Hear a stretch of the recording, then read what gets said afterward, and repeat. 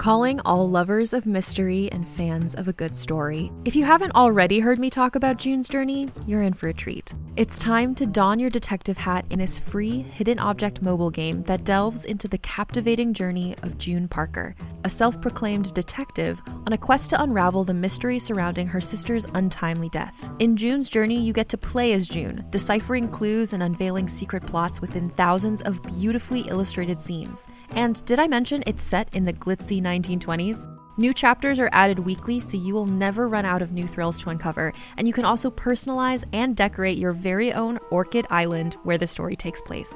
How sharp are your detective skills? Find out when you download June's Journey on your Android or iOS device, or play online via Facebook Games. Your detective journey awaits. Another day is here, and you're ready for it. What to wear? Check. Breakfast, lunch, and dinner? Check. Planning for what's next and how to save for it? That's where Bank of America can help.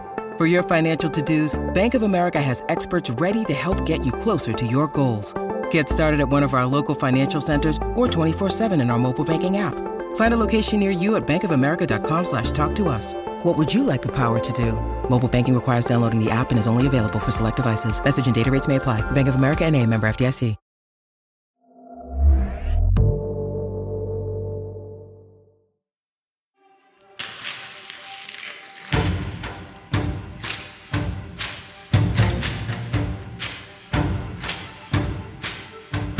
Realm presents Bookburners, Season 4, Episode 4.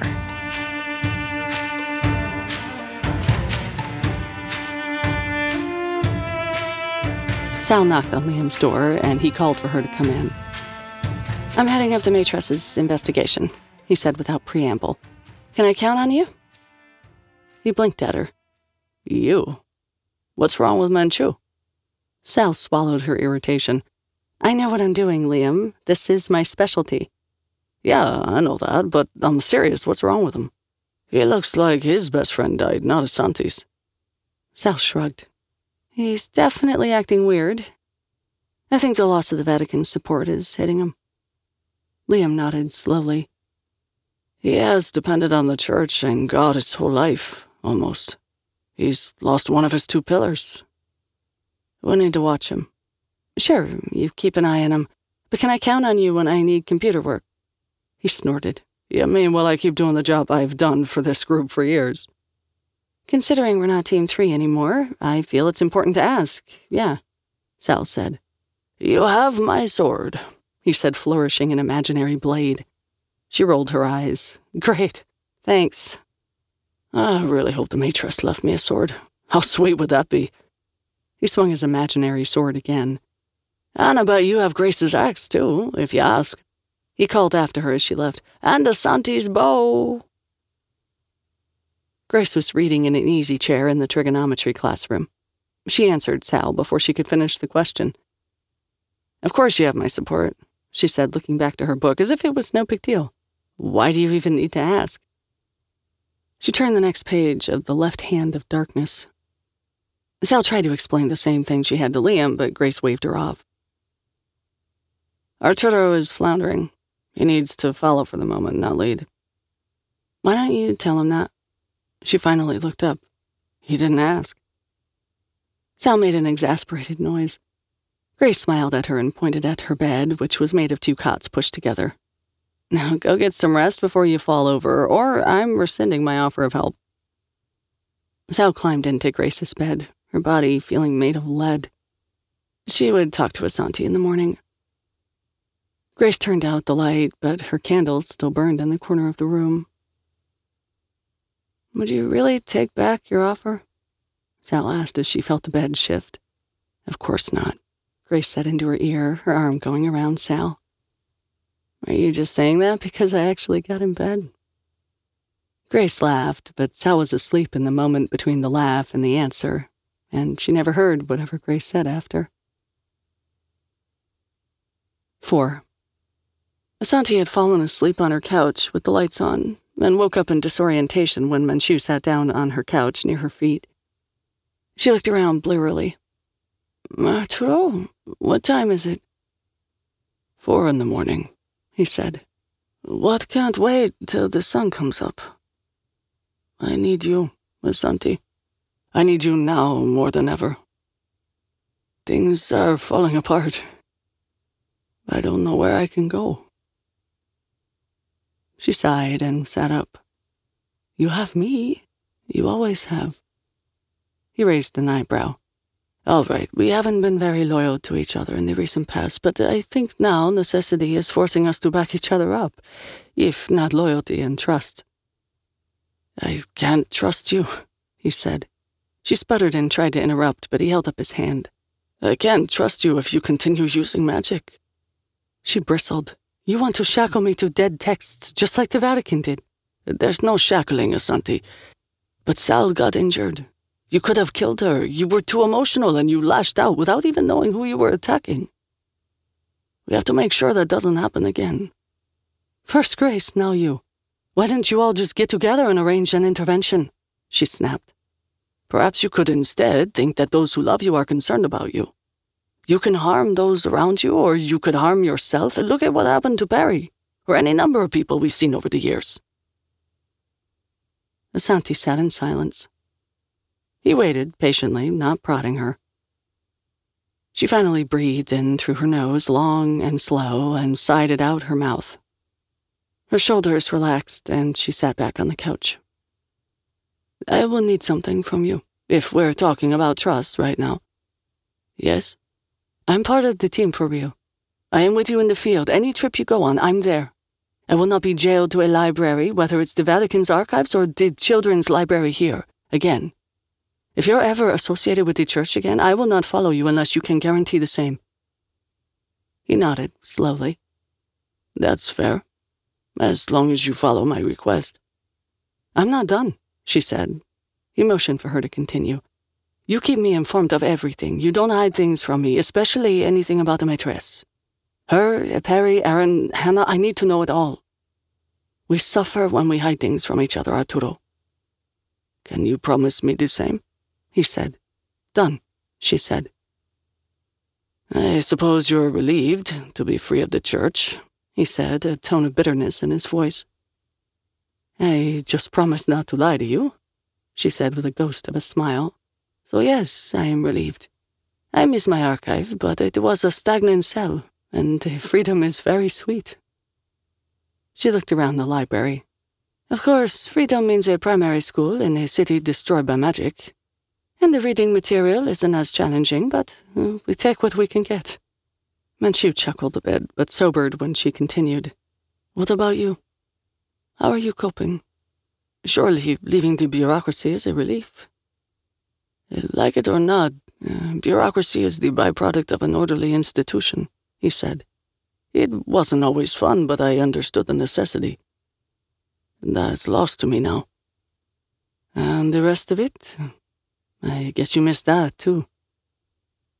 Must you ask, Asanti? Fair enough. I can't pretend to miss the church the way you do, but I do understand the loss of something sacred. Tears closed up her throat again, and she shuddered. He put his arm around her. I'm so sorry, Asanti. We'll find out what caused this, who's helping him. And they will burn, she added mentally, letting go of the tears in the safety of his embrace. As excited as Liam was about getting a magic heirloom from the Maitresse, please let it be a sword. He wasn't keen on the idea of traveling again. It was therefore with mixed emotions that he witnessed the rather impressive display of magic Asanti performed the next morning. Although she was quick to explain to them that she hadn't really done anything, just read aloud the invitation to visit the Maitresse's vault. After she had said the words, the air crackled in front of her and a golden tear appeared, its edges ragged. She reached out without fear and pulled aside the edges to reveal what looked like a basement. I thought we'd be flying, Liam said. This is faster, Asanti said. Also, it's easier for her to hide the location if you can only visit via invitation.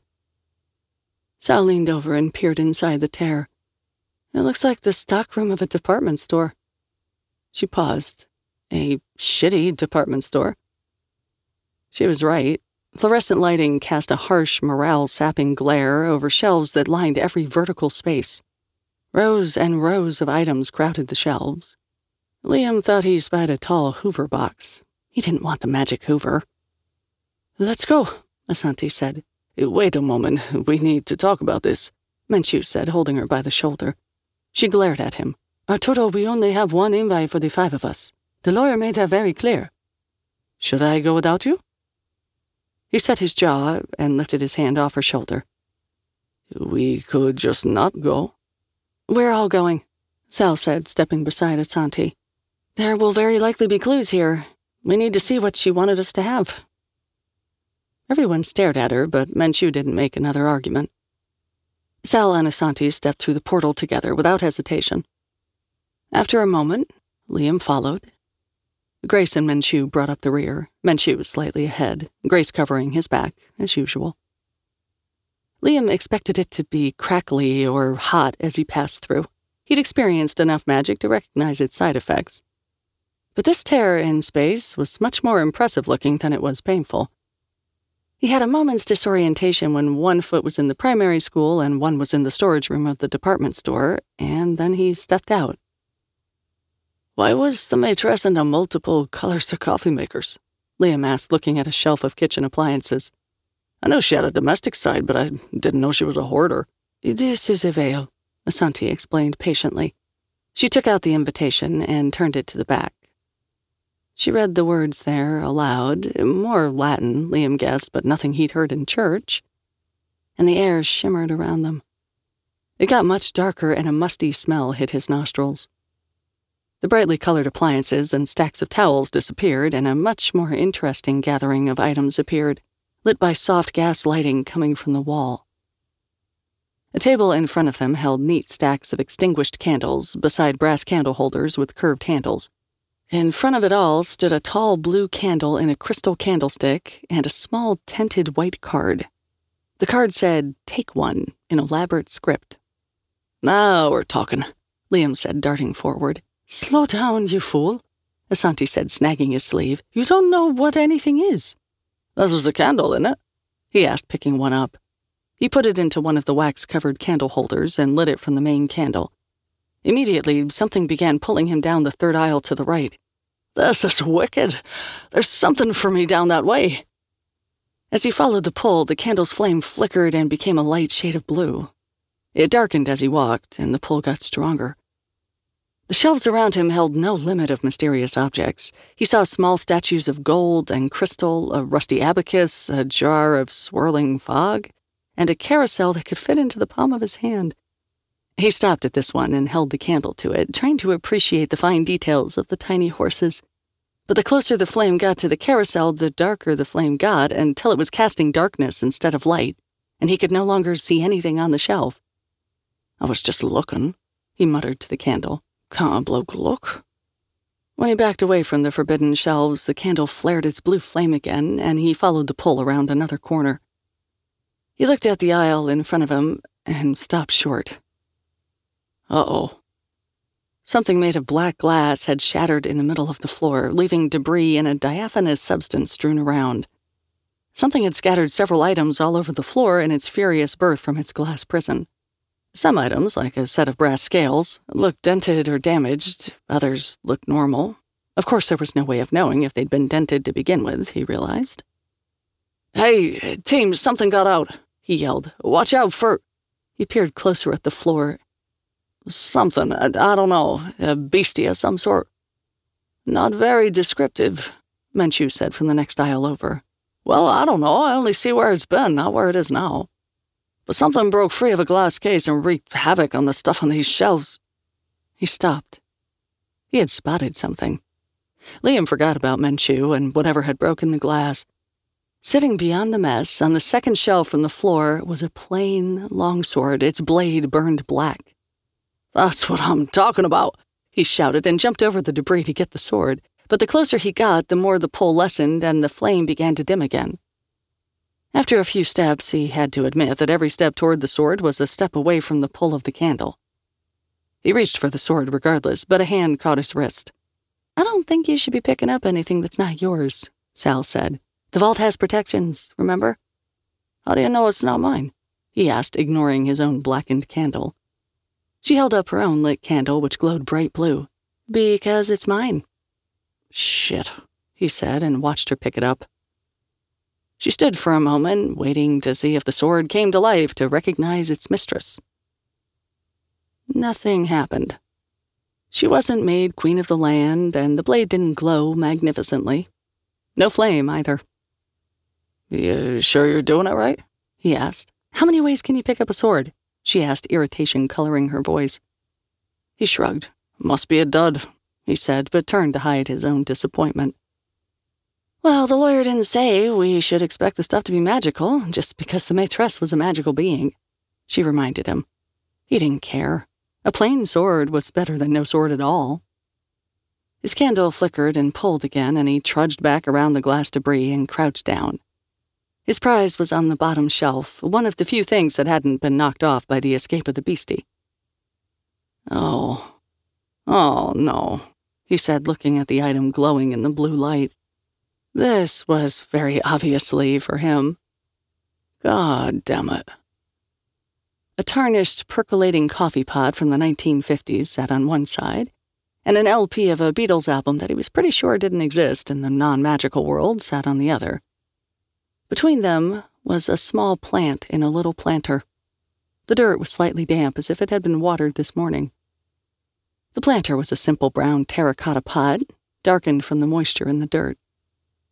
He reached out and wrapped his hand around the pot, and it thrummed under his hand, the way the sword was supposed to have done. Damn it, he whispered. The plant itself looked carnivorous, with a mouth-like pod nestled among purple, spiky leaves. Huh, that looks like a cutting from that plant that ate you that time, Sal said, looking over his shoulder. Is that what she left you? Liam hunched his head. Yeah. That's rough, she said. She raised her voice for the others and said, Don't expect too much. Liam and I essentially got gag gifts. I'm not taking this, he said, putting it back. Oh, you have to take it, said a voice, and he jumped. The lawyer, Dalen, was behind him with her briefcase. Once you touch the item bequeathed to you, you're bound to remove it from the vault. Well, I'm tossing it as soon as I get home. She shrugged. That's your call, but you can't leave it here. What would happen if I did? She smiled. I don't know. Why don't you find out? Liam swore under his breath and turned away from her. Never mind. He looked at Sal's sword, still burned black. Why did you say yours was a gag gift? She shrugged. It's clearly not magical. If it was blessed before, it's been drained. She pointed to the black blade. I got a dangerous hunk of steel. This day just keeps getting better and better, he said. He looked down at the plant and sighed. Come on, Bronach. Let's go wait for everyone else to keep shopping. Sal looked sideways at him. Bronach? Means sorrowful. Like how I feel getting a bloody plant when you get a sword. You should give it the middle name of Envy, then, Sal said. Bronach Envy has a nice ring, don't you think? He glared at her. He was about to give her what he was sure would have been a scathing reply, but thought he felt the plant shift in his hand. Hold off, can someone... He never got to finish his comment because across the vault someone was screaming.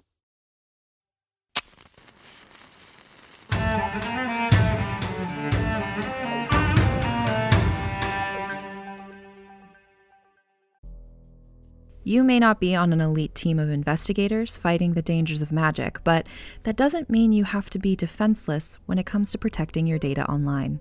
Lucky for you, our partners at NordVPN know their way around the World Wide Web. VPN stands for Virtual Private Network, which creates a sort of encrypted tunnel while you're online, protecting your private data like bank details and passwords, so you can browse safely wherever you are in the world. In addition to providing you with a high level of security online, my favorite use of NordVPN is to virtually switch my location, so I can watch movies and shows that aren't currently available in my area. Plus, that way I can still access my favorite content when I'm traveling as well. I'm a fan of pretty much any British TV show, but they aren't always available in the US, so with NordVPN, I can virtually travel across the pond to enjoy my telly. NordVPN is also the fastest VPN in the world, and you can get all that speed, protection, and virtual locations for the price of just a coffee a month. To get the best discount off your NordVPN plan, go to nordvpn.com/bookburners. Our link will also give you 4 extra months on the 2-year plan. There's no risk with Nord's 30-day money-back guarantee.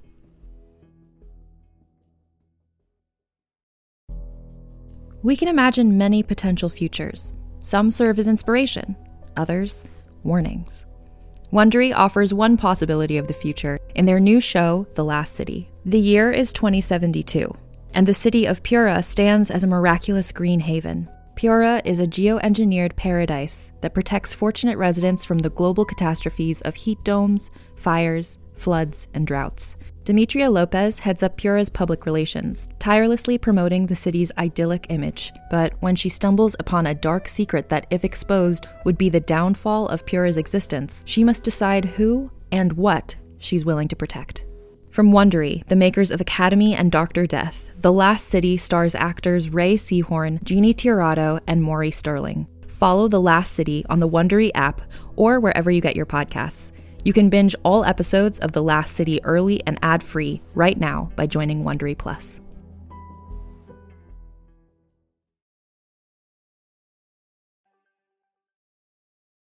Five. Grace's gift had been a glass vial of water. She found it lying on a shelf of corked vials, some full of red liquid, some blue, one of them a golden viscous goo, and some apparently empty. Her own had, by viscosity and lack of color, been only water. She carefully chose it out of the haphazard jumble of chemistry set cast-offs, pocketed it, and turned to see what the others were doing. Not needing it anymore, she blew out the candle, which always felt like an odd thing to do, probably a lot like someone normal poking numbed skin with a pin and expecting pain, but receiving none. The vial felt heavy in her pocket. She didn't care to receive anything from the maitresse, but didn't care to set off any alarms by not accepting the gift either. Just get it, take it home, and throw it away. Terse voices drifted down the next aisle over. She jogged silently toward them and peeked through some shelves to see 2 people. A short white woman stood there, furiously clutching her forearm as a similarly featured man in a brown overcoat laughed at her. Her white blouse was ripped, and blood ran over her hand and dripped onto the floor, where it soaked into the wood. "So, are we going to try my way now?" the man said. "You'll be lucky if that monster you released attacks anyone else. I think it slipped into the ceiling. It's probably going to set up house up there and not bother anyone again. You should have freed it more effectively. You're going to have that looked at. Spiders are venomous." The woman was clearly his sister, possibly a twin. She frowned at him, her dimples disappearing. "He didn't say it would be like this. He said it would be easy." "If it were easy, then why didn't he do it himself?" the man asked, fingering a dusty wine bottle on a shelf. "I wonder what's in here." "Just carry out your plan, big shot, and let's get out of here," she said. "This really hurts." "I'll take as much time as necessary. This has to be done correctly. You do realize what he's paying us, right?" Grace took a step back. She needed to get the others, but she also needed to see what these 2 were up to. Were they targeting the team, or were they simply grave-robbing the maitresse? She couldn't care less if someone was looting the old woman's tomb. There had been no love lost on Grace's part since she had been a stone statue in the woman's fountain. Even before then. But if these people posed a threat to her group, then she should intervene. She paused as the memory of the fountain came back to her. Oh, so that was where the water in her pocket came from. That damned fountain that had ensnared her until Sal and Asante had convinced the maitresse to free her. Revulsion crawled over her skin, but she focused on the siblings in the next aisle. It was a fast spell, faster than she had ever seen Asante perform. The man raised his hands and began to speak. After the first word, the floor underneath the woman became uneven, small waves forming as if the wood had turned to water. She stumbled and then fell to her knees. The man spoke a second word that made Grace's teeth hurt, and a gap opened between waves, but they weren't waves, Jesus, they're lips. And the woman tumbled halfway in. She let go of her injured arm and scrabbled at the floor, searching for something to grab. The man spoke a third word, and the mouth closed with a clap, stopping the woman's shrieks abruptly. She fell back like a rag doll, her face still contorted with pain and fear. A tongue snaked out of the lips, wrapped around her, and pulled her in. "He's making sure I get the inheritance that was supposed to go to the firstborn," the man said as if continuing their conversation, "which by an accident of chance turned out to be you by a mere 2 minutes. After swallowing, the mouth in the floor appeared again, working wordlessly as if trying to speak through plastic wrap. The man took a step back. "Not yet," he said. "Soon. Be patient and you'll feed again. Quite well. Very soon, in fact." He smiled at the floor, where there remained no sign of his twin. He pulled the bottle of wine off the shelf and slipped it into his overcoat pocket. "Shame to waste it," he said, "considering the heir has been eaten." The vault shuddered slightly, but showed no other security mechanism as the man opened a golden tear and stepped through. In the floor, the mouth settled back into the wood grain. Grace burned 2 minutes in her haste to find Sal and Menchu, and then turned on the speed again when Asanti gave a strangled yell. Asanti had walked through the vault, her fingers trailing over the items, thinking of her old friend. Emotions flowed: grief, guilt, regret, anger. All the feelings one has when a loved one dies. She didn't follow her candle at first. She wanted the vault to give her one last feeling of being completely with the Maîtresse. Her wanderings took her to Arturo, gingerly opening a flat, plain white box. He pulled out a wooden cross. It wasn't a crucifix, nor did it have the ornate designs of a Celtic cross or any of the tacky crap they had in the Vatican. This one was simply a cross. Short bar across a longer bar. It hung on a leather cord. Menchu smiled slightly and put it back into the box, which he slipped into his pocket. Asanti left him to his private moment and wandered on. Someone started screaming, but Asanti didn't recognize the voice. Her compassion for strangers misbehaving in a sacred space was at an all-time low, and she stayed put. She came across Sal and Liam arguing, or more accurately, Liam pouting while Sal needled him. Children, she thought, disgusted. Unfortunately, her candle was drawing her directly to the mess in the center of the aisle they had just vacated.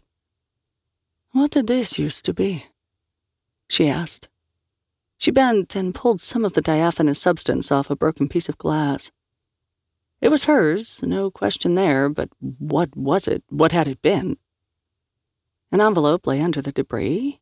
It had her name on it, but it was empty. She spied a damp, chewed piece of paper ahead of her and bent to get it. Her present arrived then, coming in the form of 8 legs descending onto her head. Fangs sank into the back of her neck. "What's going on?" Sal yelled as Grace ran toward her and then veered away. Only then did Sal realize Asanti was shouting. She and Liam followed Grace, meeting Menchu along the way. "Someone is setting traps in the vault, and I think Asanti found the first one," Grace said as Asanti's shouting stopped. Ahead of them, she dangled from the ceiling, a silky thread holding her entire weight. She appeared unconscious as a spider the size of a corgi danced around her, spinning a cocoon. "Get her down from there," Menchu shouted. "She'll fall," Liam said. Grace glowered at him. "Yes, she will, and we'll catch her, moron."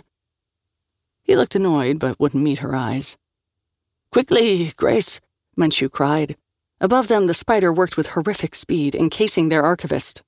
She was almost completely enshrouded now. Sal realized she was still holding the blackened sword. She handed it to Grace, hilt first. "Throw it." The pain on the back of her neck was hot and instant, and then it was gone. Asanti found herself walking in a dark place. It wasn't a frightening dark, but the dark of a night when you would sneak out of the house to spend time with a lover. It was a friendly dark. "Old friend, I'm sorry you have to hear this," the Maîtresse said. She appeared a moment later in front of Asanti. "Are you real?" she asked, clenching her fists against the swell of emotion. "As real as your memory of me. If you're seeing this, I assume I'm dead." "Yes," Asanti said. "This is something I wanted to give to you when I was alive, but you were too busy working with the Vatican to accept it properly. I had hoped that after you left them you could accept it, but I wasn't sure, and now it's too late, so you have to take it. It's the law of the vault." "You gave me death by giant spider?" Asanti asked. The Maîtresse looked sad. "Nothing powerful is ever easy, Asanti. If I were to put great magical knowledge into a little flower, it would grow into a massive carnivorous plant. If I locked it in a kitten, you'd get a lioness. This is magic that is yours by right. You can learn it, you can control it, you can master it. It's just not very fun to take in, that's all." "So I'm not dying." Her old friend smiled. "I was inscrutable and sometimes cruel to my enemies, but when did I ever harm you?" Asanti could think of a few times, actually, but this was old smoke from a dead fire, lingering in a chimney. And she didn't think an argument with a memory projection would lead to a satisfying end. "So what do I do?" "Rest. The venom will do its work. The spider will free you when it's done." Her forehead creased. "Did you not read the card I left?" "No, it looked like someone had broken the spider's cage and destroyed everything." "So you really did think a spider was attacking you? I'm so sorry," the Maîtresse said with uncharacteristic regret. "It's all right, I understand now," Asanti reassured her. "And thank you for my gift." The Maîtresse looked sad. "You don't understand, my dear. If you thought you were being attacked by a real monster, then your friends did too. It's not comforting to watch these creatures imbue their knowledge. It's very likely that..." She disappeared. Asanti became instantly aware of her body, the pain in her neck, the tight cocoon, and the inability to breathe. She thrashed and pitched and then fell. "Nice throw," Liam whooped as Grace impaled the spider on the tip of Sal's sword. It squealed and clattered to the floor, oozing green and purple around the blade. Asanti began to move in her cocoon, and Menchu shouted to get her down. Sal grabbed the sword, shook the spider off with disgust, and then handed it to Grace again. Grace threw it again, neatly severing the strand that held Asanti's cocoon. Asanti fell, and Grace positioned herself to catch her. Asanti landed in her arms, thrashing, and Grace stumbled backward and then down with Asanti on top of her. She rolled out from under the cocoon, and then Menchu was there, carefully slicing through the silk with a small knife. Once her face was free, Asanti took in a deep breath, focused on his face, and spat in it. "Arturo! Damn you!" Back at the school, Asanti stalked to the girls' locker room to shower the rest of the spider web and venom off her face. Grace had wanted to dress the wounds on her neck, but Asanti wouldn't allow anyone to touch her. They were large wounds, the width of pencils and deep. But she didn't bleed. They only oozed purple ichor mixed with strands of blood. They should have bled a lot more. While still in the vault, the baffled team had been able to get Asanti to explain at least a little bit about why she was so royally pissed, but then she opened the portal and they were home. "How the hell were we supposed to know that the spider was a..." Liam searched for the right words. "Magic encyclopedia injection. We did what we always do. I don't see how that makes us the bad guys here. The bad guys were those people who set the damn thing loose in the first place. If she had received the gift as intended, then she would have known what was going on, and so would we," Menchu said thoughtfully. Sal was cleaning her blade with oil. She had managed to get all the spider guts and webbing off it, but the blade was still black. "What did you say those twins said, Grace?" They were clearly there on behalf of someone else. It sounded as if the woman had wanted to sabotage the spider's container and got a bite for her troubles. A real bite, not the knowledge kind of bite that Asanti got. And her brother sacrificed her to the vault to set a different kind of trap. Less immediately dangerous, I suppose. "Less dangerous for him," Liam amended. "They were hired to be there, but I think they were heirs, too. The guy took his sister's inheritance, an old bottle, when she was dead." "Norse," Sal said quietly. "He would know Asanti was an heir. He found some unscrupulous heirs and hired them to set traps for us." The mouth in the floor had still been opening and closing, seeking out another meal. Grace had pointed it out to them, told them to stay back, and then grabbed the lips closed with one hand and punched the hell out of it with the other. It had squirmed and moaned and then disappeared, fading back into the floor. Punching, The easiest way to solve problems, in her opinion. But the team had been tricked into destroying Asante's gift. She gave the team the basic information on what the spider had been and then clammed up, but Menchu had pulled her aside and had a low conversation with her. She grudgingly nodded, and he let her go, a conflict clouding his face. Grace had a bad feeling about what that meant. "Norse knows we're onto him," Sal said. "Liam, try to figure out who those Wonder Twins are. See if you can find any info on twins who traveled in magical circles. There won't be an obit yet, but there might be rumors. Find out if they have allies or connections." Liam nodded. "Got it." "I'm going to talk to Asante," Menchu said. "Good work, everyone." Then he bit his lips as if he regretted speaking and exited the room. "Do you think she got any of that knowledge she mentioned?" Grace asked as she and Sal walked slowly back to the trigonometry room. "She'll tell us when she cools down," Sal said. "In the meantime, what did the Matress leave you?" "Bottle of water," Grace said. "I haven't touched it since we got back." "Probably safe," Sal said, nodding. "I don't think I'll be using that sword much. Feels too tainted." "Liam would be happy to take it off your hands," Grace said. "Take what?" he asked, coming out of the calculus room where he slept. "My sword," Sal said, pointing to her blanket-wrapped parcel. "Yeah, would have been nice. But hey, I may have news on the twins. There's a family that's all flashy with new magic, and they've been bragging about their powerful twins, Rocky and Minerva Peterson. They're eager to get influence wherever they can and have been connected to a lot of groups, usually renting themselves out as toadies and hired magical muscle. They're twin mercenaries." He grinned, a mean glint to his eyes. "I hacked into some private discussions on them. There are some muckety-mucks who focus their power through family ties, so good old Rocky just bit his nose off to spite his face," Sal said. "With his sister gone, he won't be as strong. I guess it's good to know we won't have to worry about them anymore." "How many powerful people were they connected to?" Grace asked. "Lots. Norse, some people in America, Poland, Sweden, Iceland. I recognize several names." He handed Sal a piece of paper. "At least we got a lead, if flimsy," Sal said, studying it. "It's something. Good work, boss," Liam said, grinning. Sal smiled weakly and followed Grace inside. Her head still throbbed with the poem that had hit it, and she wanted to sleep for a week. Asante entered the library, annoyed to find Arturo there. "You know it's not our fault," he said. "Someone sabotaged your gift before we even got there." "I know," she said. She put the book she had been carrying down on the desk and joined him on the couch. "But I was so close." "What did she leave you?" "I need the details, Asante."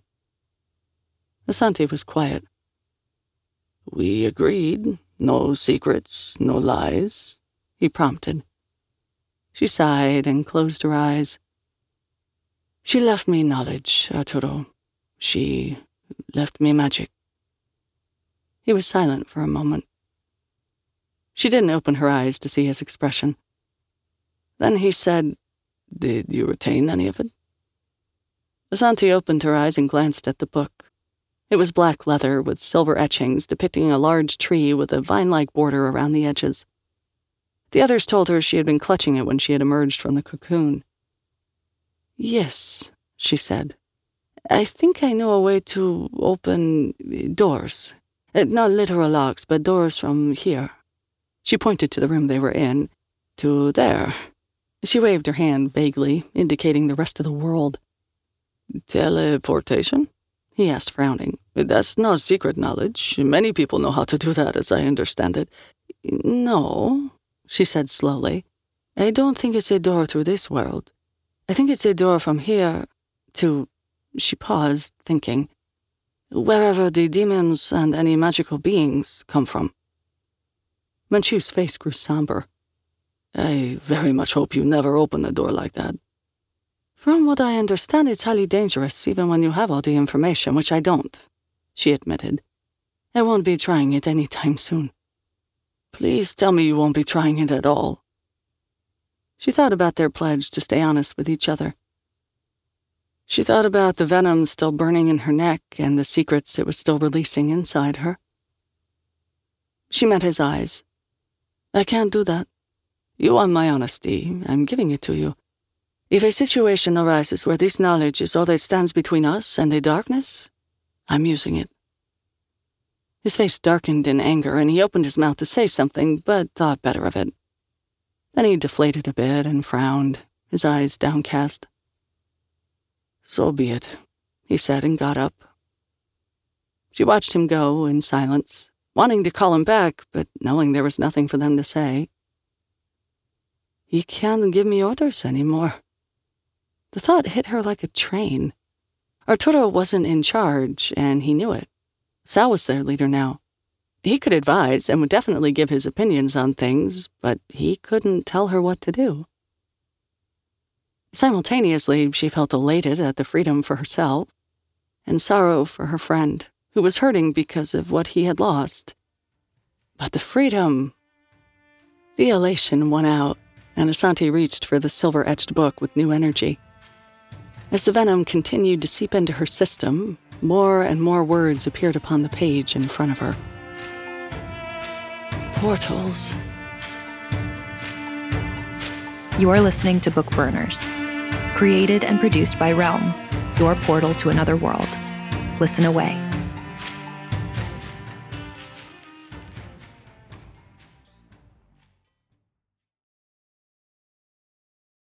Hey there, this is Justin Bartha. I made a funny new podcast, King of the Egg Cream. It has the greatest cast in the history of podcasts with actors like Louis Black. I'm torn by my feelings for two women. Bobby Cannavale. You can eat it, or if someone hits you, you can put it on your cut. Melanie Linsky. I wonder what these marvelous things are that look just like boiled chicken feet. Jason Ritter. I can break things and pick locks and kill people. Michael Stuhlbarg. The whole point is to inspire people that they should make themselves better. Ari Grainer. No, don't whet its appetite. What are you, an idiot? Me, Justin Bartha. That's not just any egg cream, that's a Lemke's special. And all narrated by the hilarious Richard Kind. This is the story of Harry Dalowitz and how he rose from nothing to become New York's King of the Egg Cream. So if you like funny true stories, come listen to King of the Egg Cream, available wherever you get your podcasts.